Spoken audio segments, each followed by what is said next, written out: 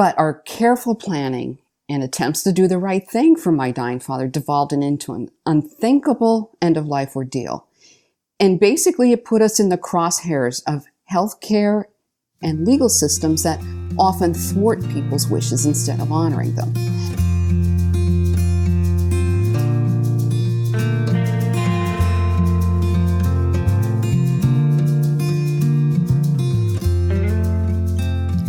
Welcome to Zestful Aging, where I interview thoughtful, inspiring, and influential guests who are changing the way we think about what is possible in our lives, especially as we age. I'm your host, Nicole Christina, psychotherapist and fellow Zestful Ager.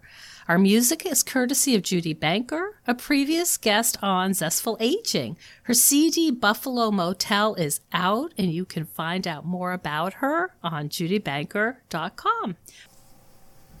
Barbara Mancini is the author of Cruel Death, Heartless Aftermath, which is a cautionary tale for all of us. She talks about the power and the politics around end-of-life wishes and, in general, death and dying, and who gets to decide what happens when we are dying. We talk about the medical system, we talk about the criminal system, and it is just a riveting story. I know that everyone is feeling really stressed and anxious right now. We're all unsettled and feel out of control. So I created a free download for you for maintaining mental health based on my 30 years as a psychotherapist. Just go to zestfulaging.com and it is all yours. Well, as usual, I've got Sparky, my Jack Russell Terrier, right by my side. So let's begin. We have a great interview for you today. Actually, it's a cautionary tale, and it's a fascinating story. We're going to be talking to Barbara Mancini, and she was arrested and prosecuted in Pennsylvania on the charge of aiding the attempted suicide of her dying 93-year-old father after handing him his prescribed morphine. A hospice nurse and police authorities ignored his written advance directives, and he was hospitalized and treated in defiance of his end-of-life wishes. A year later, a judge dismissed the case against her, and her case was featured on 60 Minutes and NPR. She's traveled around the country speaking about her experience and has become a vocal advocate for honoring wishes, improving care, and expanding options at the end of life. Welcome to the show, Barbara. Thank you, Nicole. It's a pleasure to be here today. You know, we've spoken to other guests about the importance of end-of-life planning. It's a very important subject. But what makes this a different kind of story is that you did everything you were supposed to do. You've been trained as a nurse. You worked as a nurse. You knew exactly what to do in terms of end-of-life what would you call it? Advanced directives. Directives. Thank you. Mm-hmm. And you did your due diligence. So what went wrong? Well, it's interesting that you mentioned talking about advanced directives. You've had other guests that do that. And there's still a minority of American adults that actually go through this process. But we went through it. I had numerous conversations with my father. And it wasn't just a once and done conversation. He appointed me as his healthcare power of attorney. He had his wishes documented in a living will. But our careful planning and attempts to do the right thing for my dying father devolved into an unthinkable end-of-life ordeal. And basically, it put us in the crosshairs of healthcare and legal systems that often thwart people's wishes instead of honoring them. Because even when you do all the right things like we did, there are other factors that can come into play that undermine this careful planning. I would say the first one is that our healthcare systems have an imperative to, quote, save lives. Mm-hmm. It's very, very strong. The Hippocratic Oath seems to be interpreted in that way. Well, and also when presented with someone who has a life-threatening disorder, EMS, emergency medical services, or ERs, or anybody in healthcare, kind of goes into this, okay, this is what we've got to do to save this person. So that's kind of like the imperative that's already there. But another factor is there are people who may not agree with your values and wishes and hold positions that allow them to override them or disregard them. People in power that are able to just derail the whole system. Yes. Because they don't agree, perhaps, with the wishes of the dying, like your dad, who was very clear that he did not want medical intervention. Yes, and related to that, very strongly, are the politics that surround how and when we are allowed to die. And I definitely would make the analogy that end-of-life choices are as politically fraught as reproductive choices. Wow. And one other factor that comes into play here is poor quality end-of-life care. Mm-hmm. And that's not something that was even on my radar screen when we were talking about, my father's end-of-life wishes. But that was something that played a major role in how this whole thing came down. So you were not even aware, as a medical professional, which most of us are not, you were not even aware of these other forces, the political forces, some of the medical philosophy. You really thought you were doing every single thing possible to allow your dad's wishes to come true. I thought I was, although in hindsight, my biggest regret in all this was not doing more to research hospice care. I mean, I just assumed that the hospice provider would do what they were supposed to do. And that is a very flawed assumption to make. Now, I fully support quality hospice care. I mean, I think it's a wonderful benefit for people to have. But hospices vary very greatly in quality care. Hospice experts admit that. And I didn't know anything about what regulations hospices were supposed to follow. I kind of just, once my dad was enrolled in a hospice care, it was like, okay, they're professionals, they know what they're doing. And that didn't end up being the case at all. So one of the reasons I became an advocate for better end-of-life care is to make people aware or raise awareness that you cannot assume that hospice providers are going to do what you pay them to do or what Medicare pays them to do. You still need to do your due diligence and investigate before you hand over your care. And how would you do that, Barbara? I know that you are in Pennsylvania. If somebody was in the situation you were in, would you recommend that they Google to see what the reviews were about their local hospice? How does one sort of check out the quality of the hospice they would be hiring? There are a number of ways to do that. None of them are foolproof. Certainly you can Google things. There's also a tool that Medicare provides. It's called Hospice Compare. It's a kind of the counterpart to Nursing Home Compare. So it's something that you can find on the web. It's an evaluation of hospice care. I find it of some limited value because the data on Hospice Compare is self-reported by the hospices on quality measures.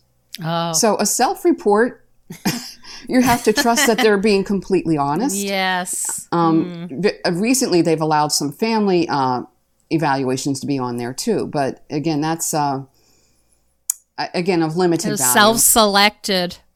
Well, yeah. I mean, I don't know how many hospice providers are going to be brutally honest and say we failed at this and that. No, they're not going to say that. I mean, let's get real. It's important to ask for recommendations if you know of someone who's had a hospice provider and what kind of experience they've had with that. But I think the most important thing is to interview prospective hospice providers. And I have a list of questions in my book. I wrote a book about my experience. It's called Cruel Death, Heartless Aftermath. So I talk about hospice issues extensively in the book, and I have an appendix where you can look at questions that you should ask prospective hospice providers. Mm-hmm. And one thing I would say is any hospice that you're considering for a loved one or for yourself should be very willing to be interviewed prior to you enrolling in them. And if they are not, then to me, that's a red flag. If they don't want to sit and answer your questions, and I have a list in the book, but there are some important questions that need to be considered. People need to know that the hospice benefit, once you're enrolled in that hospice is responsible for providing all care related to the terminal condition. Now, I don't know if your listeners are aware of all the nuances about hospice care, but hospice is intended to be provided only for people who qualify. So this has to be someone who has a terminal illness, and they're likely to die within 6 months, as determined by 2 separate healthcare providers. That's the eligibility to enroll in hospice care. And that's a national, the national criteria. Okay. Yes. And hospices are guided by federal regulations. They're not state. It's written into the Code of Federal Regulations, and they're extensive. I had no idea that even existed, before this happened to us. But I have since read the entire law. And if a hospice meets the conditions for participation, they will be providing good care without question. I see. So if this had happened in another jurisdiction, or you were up where I am in upstate New York, it's possible that this never would have happened. Am I understanding that correctly? Well, if you're referring to my arrest, yes. Yes, it depends on very, very much depends on where you are. I include some research in my book that shows that prosecutions on assisted suicides tend to have common factors involved with them. They usually happen in rural areas or small towns. Mm-hmm. With rare exceptions. There's usually someone who is reporting a suspicion, someone in a position like a hospice provider or a nursing supervisor or someone in law enforcement. And the person who is charged with this kind of thing, with aiding a suicide, oftentimes is considered an outsider.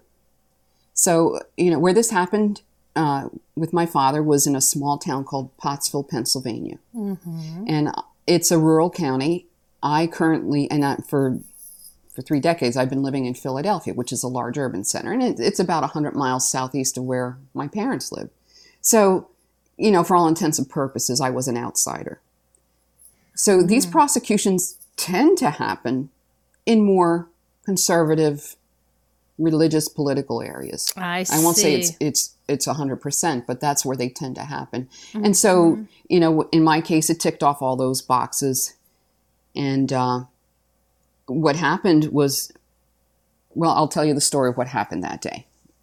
My dad was 93 years old, and he had lived a long life. He had some very concerning medical conditions for a long time. He had diabetes, high blood pressure, heart disease, kidney disease.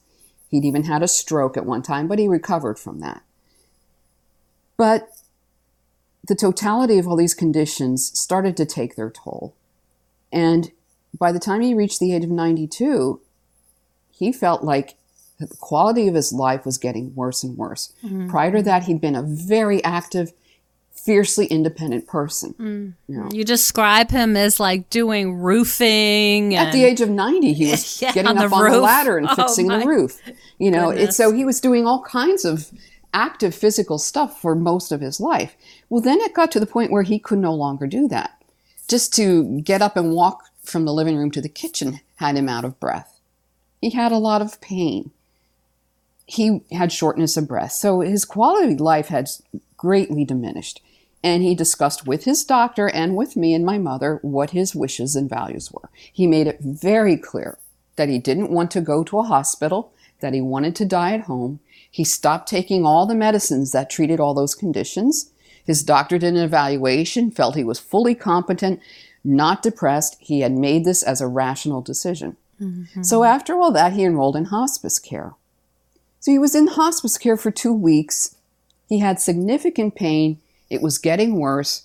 And all he was taking for pain was the Tylenol and the ibuprofen that my parents had at home, which I thought was really unusual.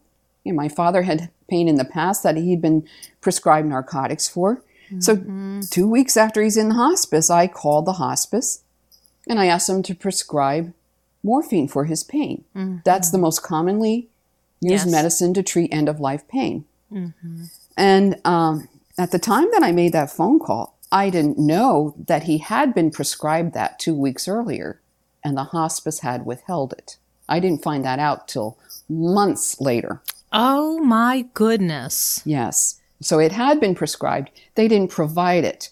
And, when I finally got his hospice records after my court case was in progress, I saw multiple times listed in his record that nurses described him as, quote, comfortable despite pain. Now, that's a really disturbing way to describe someone who's in pain. But anyway, I'll move on from that. The day in question was February 11th, 2013. My father had fallen the day before. He was getting doses of morphine for about a week. It wasn't helping very much. He had fallen, which is not something unusual because he was falling frequently. But that night, he had the worst night he ever had. I mean, he went to bed fully clothed. He wouldn't let my mother or my brother even take off this loose button-up shirt that he had on. And so I went up there early the next morning to see what I could do to help. When I got there, my father asked me to hand him his pain medicine. It was the liquid morphine in a 1-ounce vial. It had a child-proof cap on it. And my mother could never open it, so she would always hand the vial to Dad to open, and then she would measure out the dose.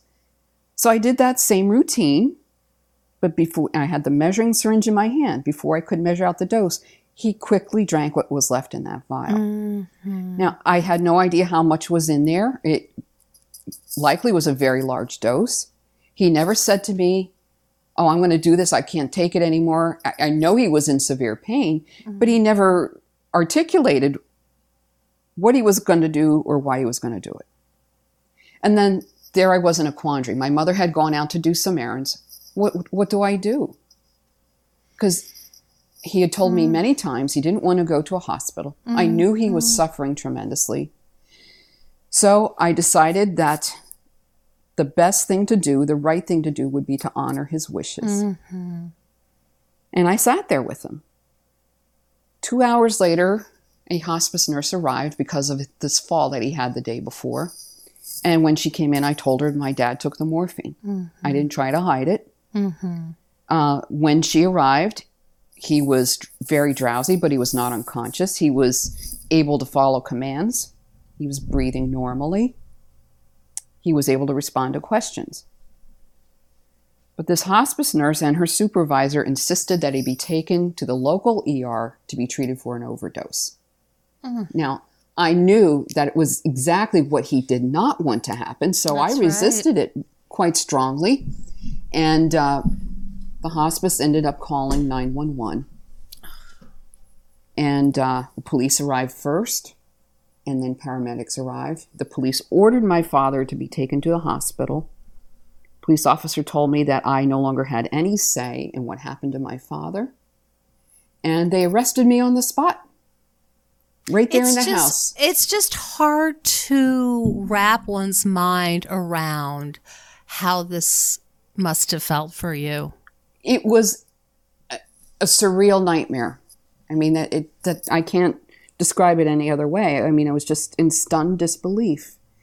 So my father gets hauled off to the hospital. And my mother followed, and I was taken to the police station. And my arrest was processed. They charged me with aiding an attempted suicide. And in the state of Pennsylvania, that's a second-degree felony, and conviction can get you 10 years in prison.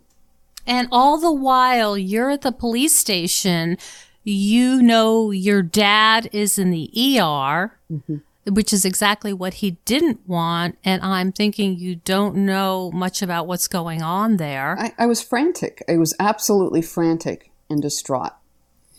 And as I'm in the police station, I get a call on my cell phone. It was my mother. And she said to me, the doctor's asking if I will give consent for them to treat Dad. What should I do? And I said, Mom, follow his advance directive, follow his wishes. And the police officer was right next to me, and he took my phone and he said, said to my mother, let me talk to the ER doctor.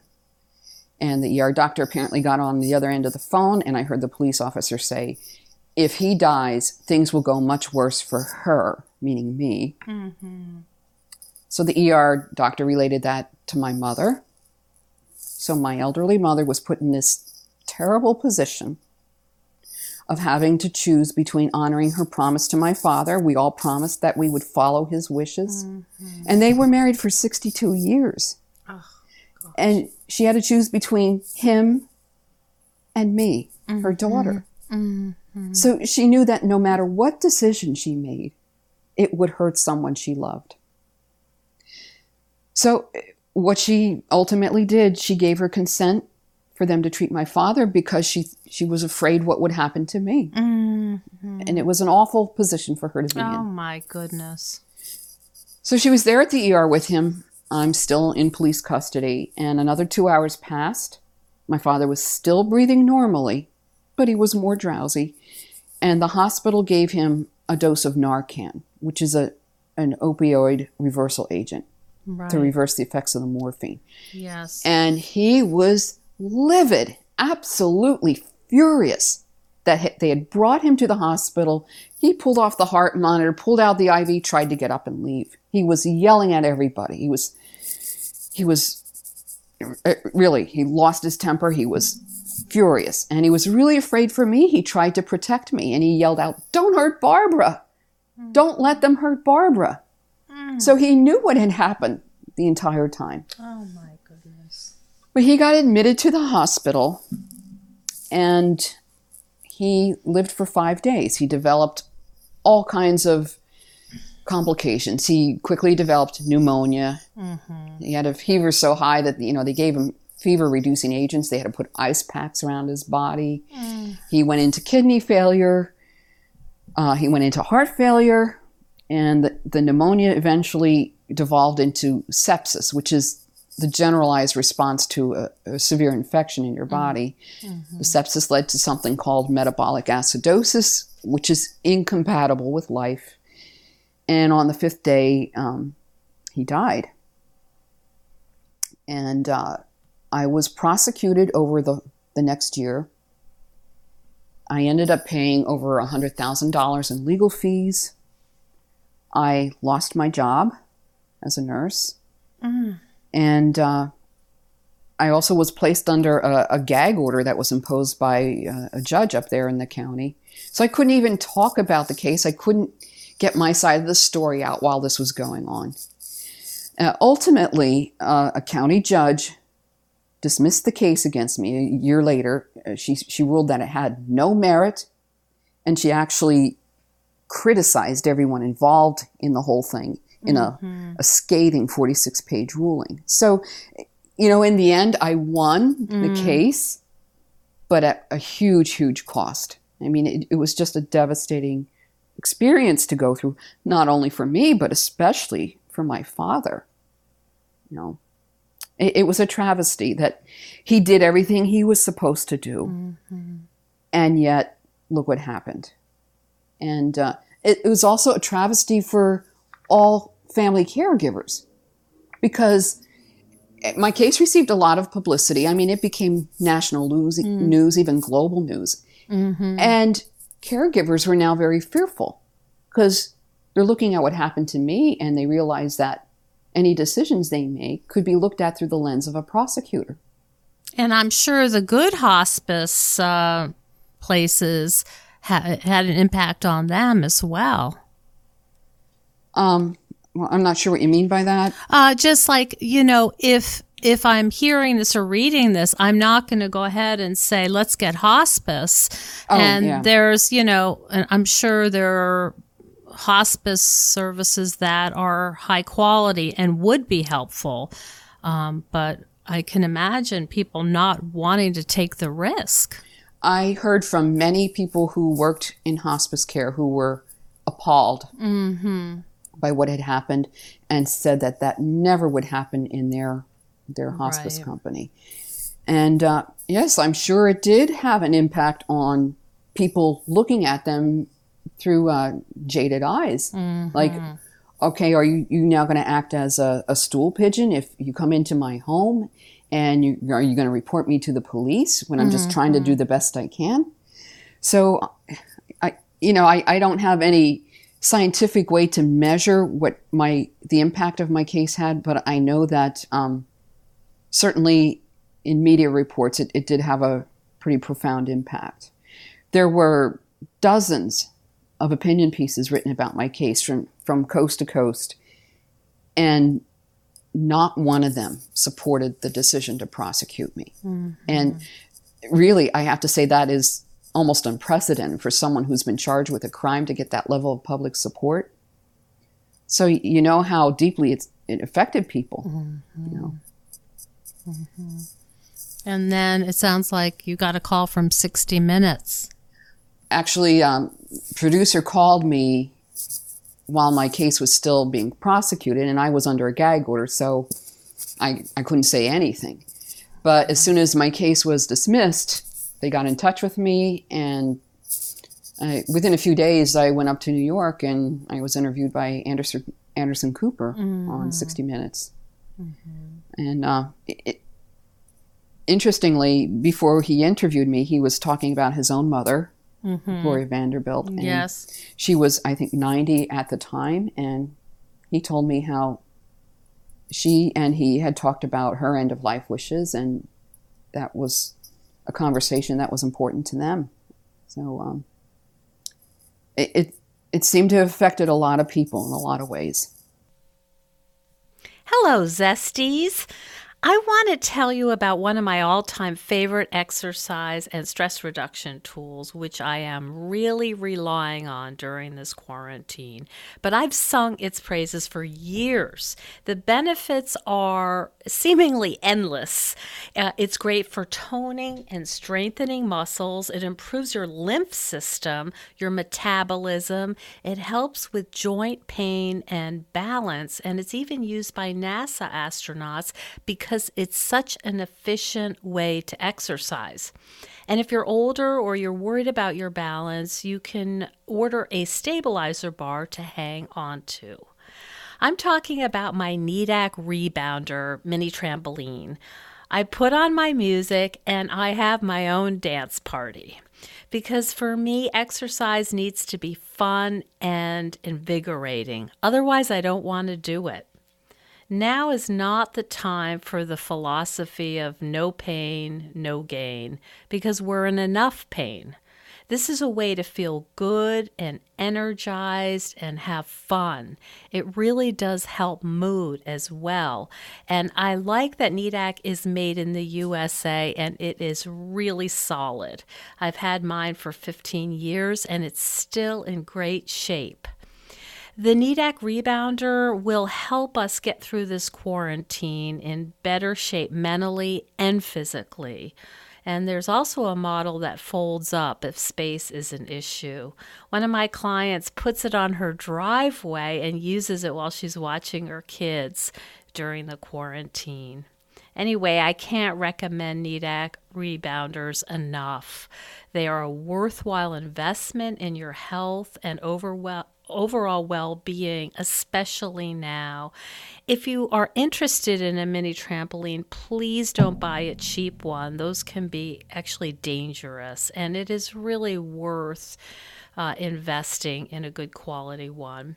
And right now, if you use the coupon code just for Zestful Aging listeners, the code is Zestful. They are going to include a free cover for you. So go to NEDAC.com. It's NEEDAK.com. And if you have any questions, you can contact me at zestfulaging.com.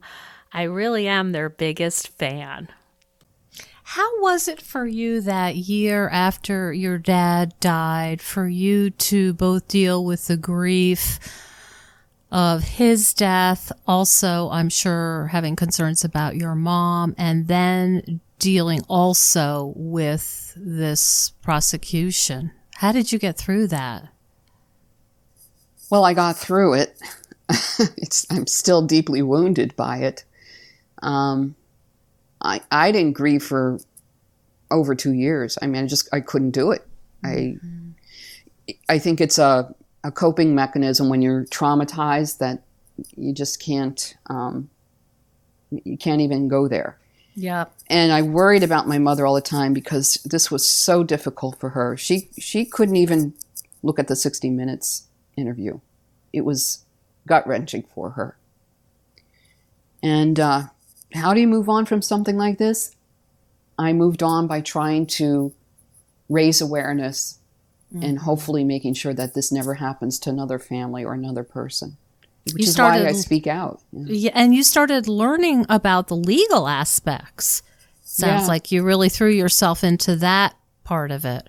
I absolutely threw myself into it. I became an investigative journalist on a mission to figure out how this could have happened. What were the things that came together that caused this? And, I would say the first thing was the failure of the hospice to adequately treat my father for his end-of-life symptoms. And the second thing was the law, because the statute that allowed them to charge me with aiding an attempted suicide is so vaguely written. And that's true with many, many of these statutes in all 50 states.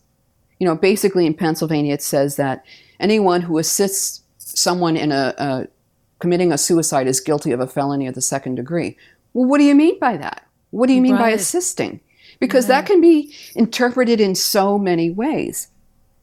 And certainly our criminal justice system in the United States is a factor too, because we incarcerate more people in our country than any other place in the world. Yes. So, it seems like the answer to everything is to criminalize something. And also the politics, again. And I just want to go back to the law for a moment and the politics of this. A big problem with these statutes is they make no distinction between the wish of a dying person to have some control over how they're going to die and the tragedy of suicide, which is usually a mental health crisis. And most mental health professionals, you're one of them, and most people make a big distinction between the two. And in fact, the American Association of Suicidology does make that distinction. So they say that, if someone's seeking out physician aid in dying, it is distinct from the mental health crisis of suicide, the crisis that they try so hard to prevent. So, and it's so confusing too, because correct me if I'm wrong, Barbara, but on the West Coast, there's advocates for actually going forward in looking at initiatives to help people take their own lives in particular situations. And in Scandinavia, there are also these discussions and initiatives. Am I correct about that? Well, if you're referring to physician aid in dying or medical aid in dying. Yes. Okay, that is legalized, or it's legislated in 8 states and in the District of Columbia. So it's you can do this. And of course, physician aid in dying has strict criteria for eligibility, and it has multiple safeguards. I mean, you can't walk into a physician and say, give me the prescription. Okay. It doesn't work that way. You have to be someone with a terminal illness. And, that's a conversation for another day, the whole aid in dying legislation. But it's available in 8 states and the 8 states in the District of Columbia. So yes, in Western United States, also in Colorado and Montana, Hawaii, and in the East in Vermont and New Jersey and the District of Columbia. And you're in New York. Certainly that kind of legislation has been debated for years. And it has come close to passage, but not quite. Mm-hmm. And, I don't like to compare what we're doing in the United States to the, not Scandinavia, but the Benelux countries, Belgium, the Netherlands. They do things differently there. And Canada does things differently. Mm-hmm. And so but the model that's been used in the United States was based on the model that was developed in Oregon, and that's worked well. I mean, no one has been subjected to coercion or abuse under that. And I would like to see that legislation passed in all 50 states, because that would prevent equating the wish to die peacefully on your own terms with the wish for suicide, with an act of suicide. It's not the same thing. Mm-hmm. And the only states that make that distinction are the states that have enacted aid in dying. It seems to me that, as we're talking about this and you're saying, what went wrong, and there's many factors, but it seems like one way to maybe simplify this is that the people who had the power in the situation felt that they knew better than your dying father, that they were going to take over and use their philosophies and beliefs and that to sort of override your dad's wishes because they had the power and felt like they knew more. I don't think there's any question that that was in play there. And it feels like a very paternalistic system. Yeah, it does. And based on hierarchy. And what's so insulting is that my father was competent. It wasn't like he was not capable of making his decisions. Mm-hmm. And they apparently didn't agree with what was important to him. Mm-hmm. And one of the most maddening things happened when I was in one of my court cases, when the prosecutor made this declaration to the judge that my dying father didn't want to get better. And that's how he said it. He didn't want to get better. And I thought to myself, how do you get better from dying? I mean, he never met my father. He knew nothing about him, knew nothing about how he lived his life, what his values and his hopes were. And he stood there in a courtroom and made that declaration. And I wished I could have stood up and punched him in the face, because it just made me so angry for him to say something that he knew nothing about. That's right. That's right. And did you I'm imagining you testified? No, I didn't. You did not? No. Was there a question about whether you would be called to testify? If the state if the case had progressed to the trial stage, I absolutely would have testified. Mm-hmm. But I had a preliminary hearing, and they almost never, on my attorney's advice, I didn't testify.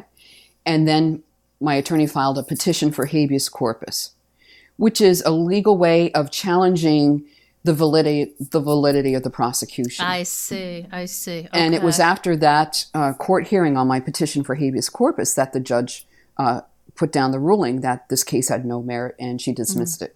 Mm-hmm. What was that like when you got that news that the case had been dismissed? Do you remember that day? It was overwhelming relief and elation. It was just, what I had been waiting for so long. It finally happened, and it was a wonderful feeling. It didn't last very long, though. And the reason was 2 weeks. I was just on cloud nine. I was receiving all kinds of congratulations from people, being interviewed here and there. And then 2 weeks afterwards, it was like the bottom dropped out of my world. And I couldn't figure out why. I was despondent and depressed. Mm-hmm. And I'm thinking, what the heck is wrong with me? The outcome I'd been waiting for for so long finally happened. Why do I feel like this? And I didn't realize it at the time, but I was going through post-traumatic stress disorder. Mm-hmm. And just the totality of all the stress over the last year, and the sense of betrayal I felt when I finally got my father's hospice records and I saw how poor the quality of care was that he received, knowing that some of the testimony they provided was false. it did a number on my psyche. And I had to go into therapy because I seemingly was stuck and couldn't seem to move forward with my life. And you had also all of that unresolved grief from your dad's death. Yeah. So much layered on top of, one another, so much. Yeah, well, it's funny because my grief really didn't come to the fore until I went to a folk music concert with my husband the following year. And I was listening to a song, and I don't even remember what it was, but it was about someone who had lost someone. And I just completely broke down. And it was like the moment that the floodgates opened. And so then I was dealing with that, But I will tell you that I don't know that I ever will reconcile this. What happened to him was terrible. And what happened to him was worse than what happened to me. And, it certainly shook my confidence in our justice system in a big way.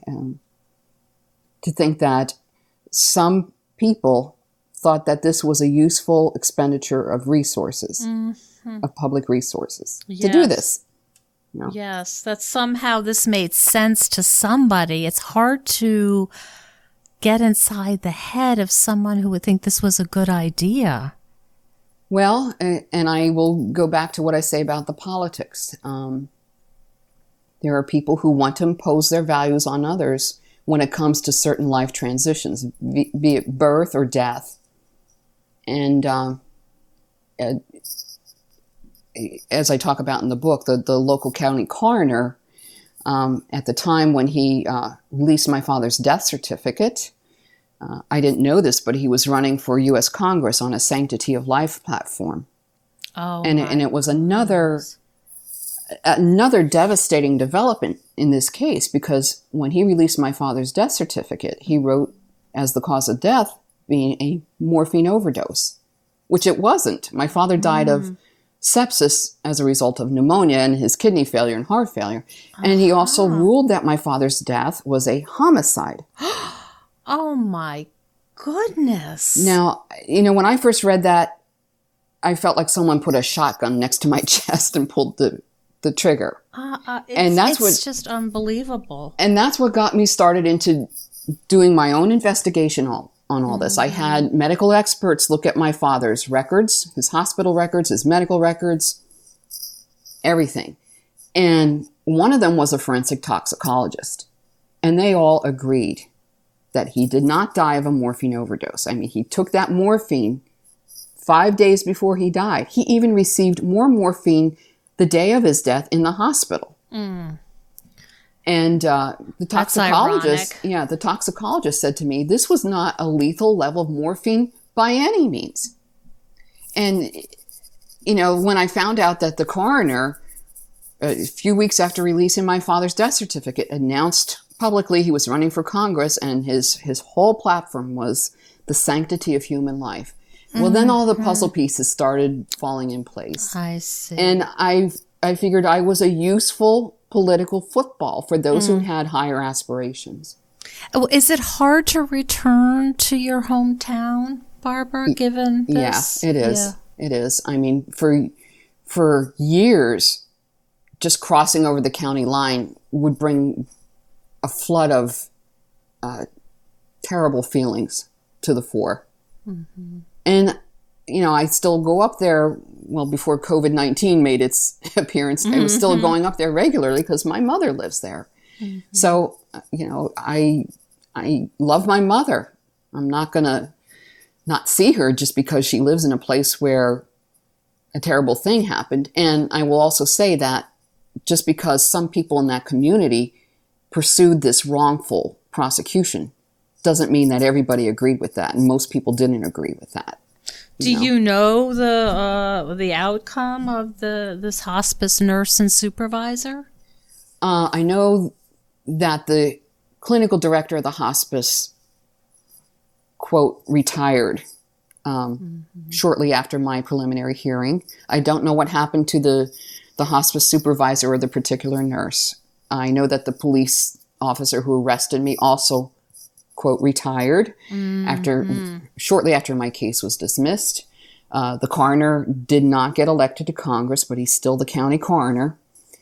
And the person responsible for my prosecution, who happened to be the Pennsylvania Attorney General, Kathleen Kane, herself was prosecuted on charges and ended up going to jail in a case unrelated to mine. On what charges? Oh, she was prosecuted for lying to a grand jury, and it had to do with a political prosecution in Philadelphia for some people who held elected office in Philadelphia. It was a rather long, involved thing.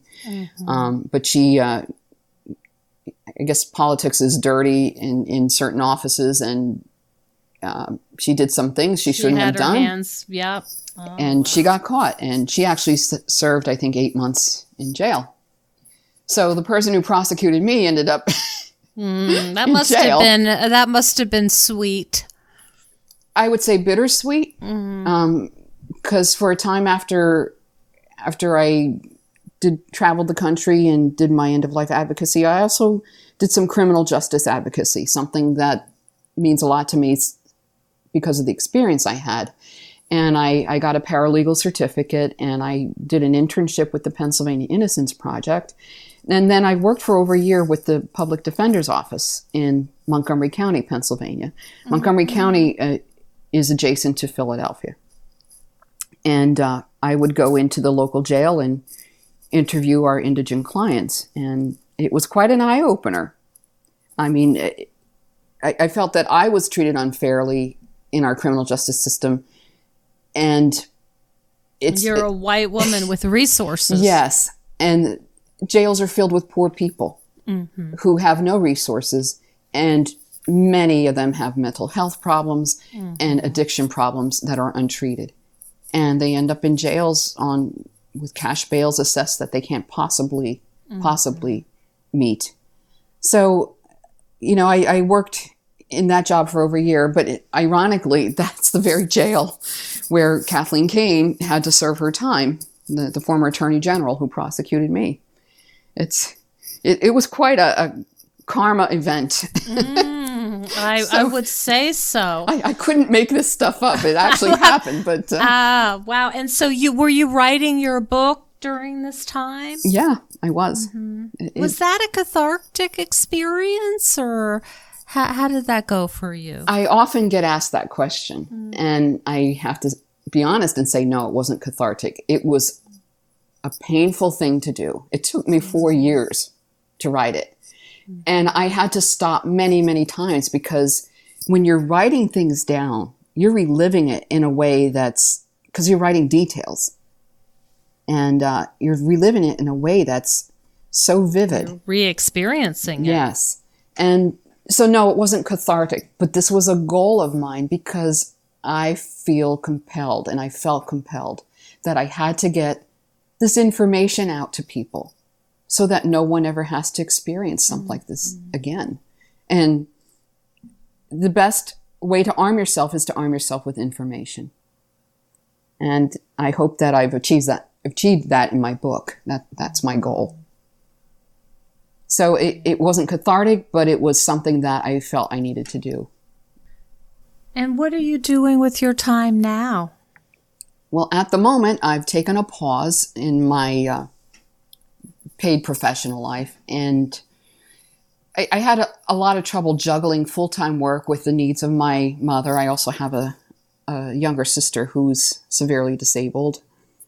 And it was, as many people, boomers know, it's really hard to juggle all those different hats and keep all the balls in the air.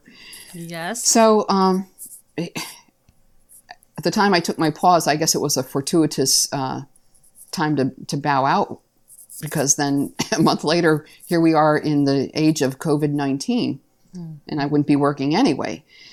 So I don't know. I don't know what I'll be doing going forward, but I do want to continue to advocate for improved end-of-life care and for increased choices for people at the end of life. And I want to advocate for a fair criminal justice system. So all those are important to me, and I plan to continue to do that. That sounds like a very, very worthy goal, Barbara. Where can people find out more about you and your story and your book? Well, I have a website. It's barbaramancinistory.com. Mm-hmm. So people can check that out. I have more information on the website, and I have resources listed there too that are just clickable. Mm-hmm. I also wrote the book, as I told you. It's called Cruel Death, Heartless Aftermath. It was published by Sunbury Press.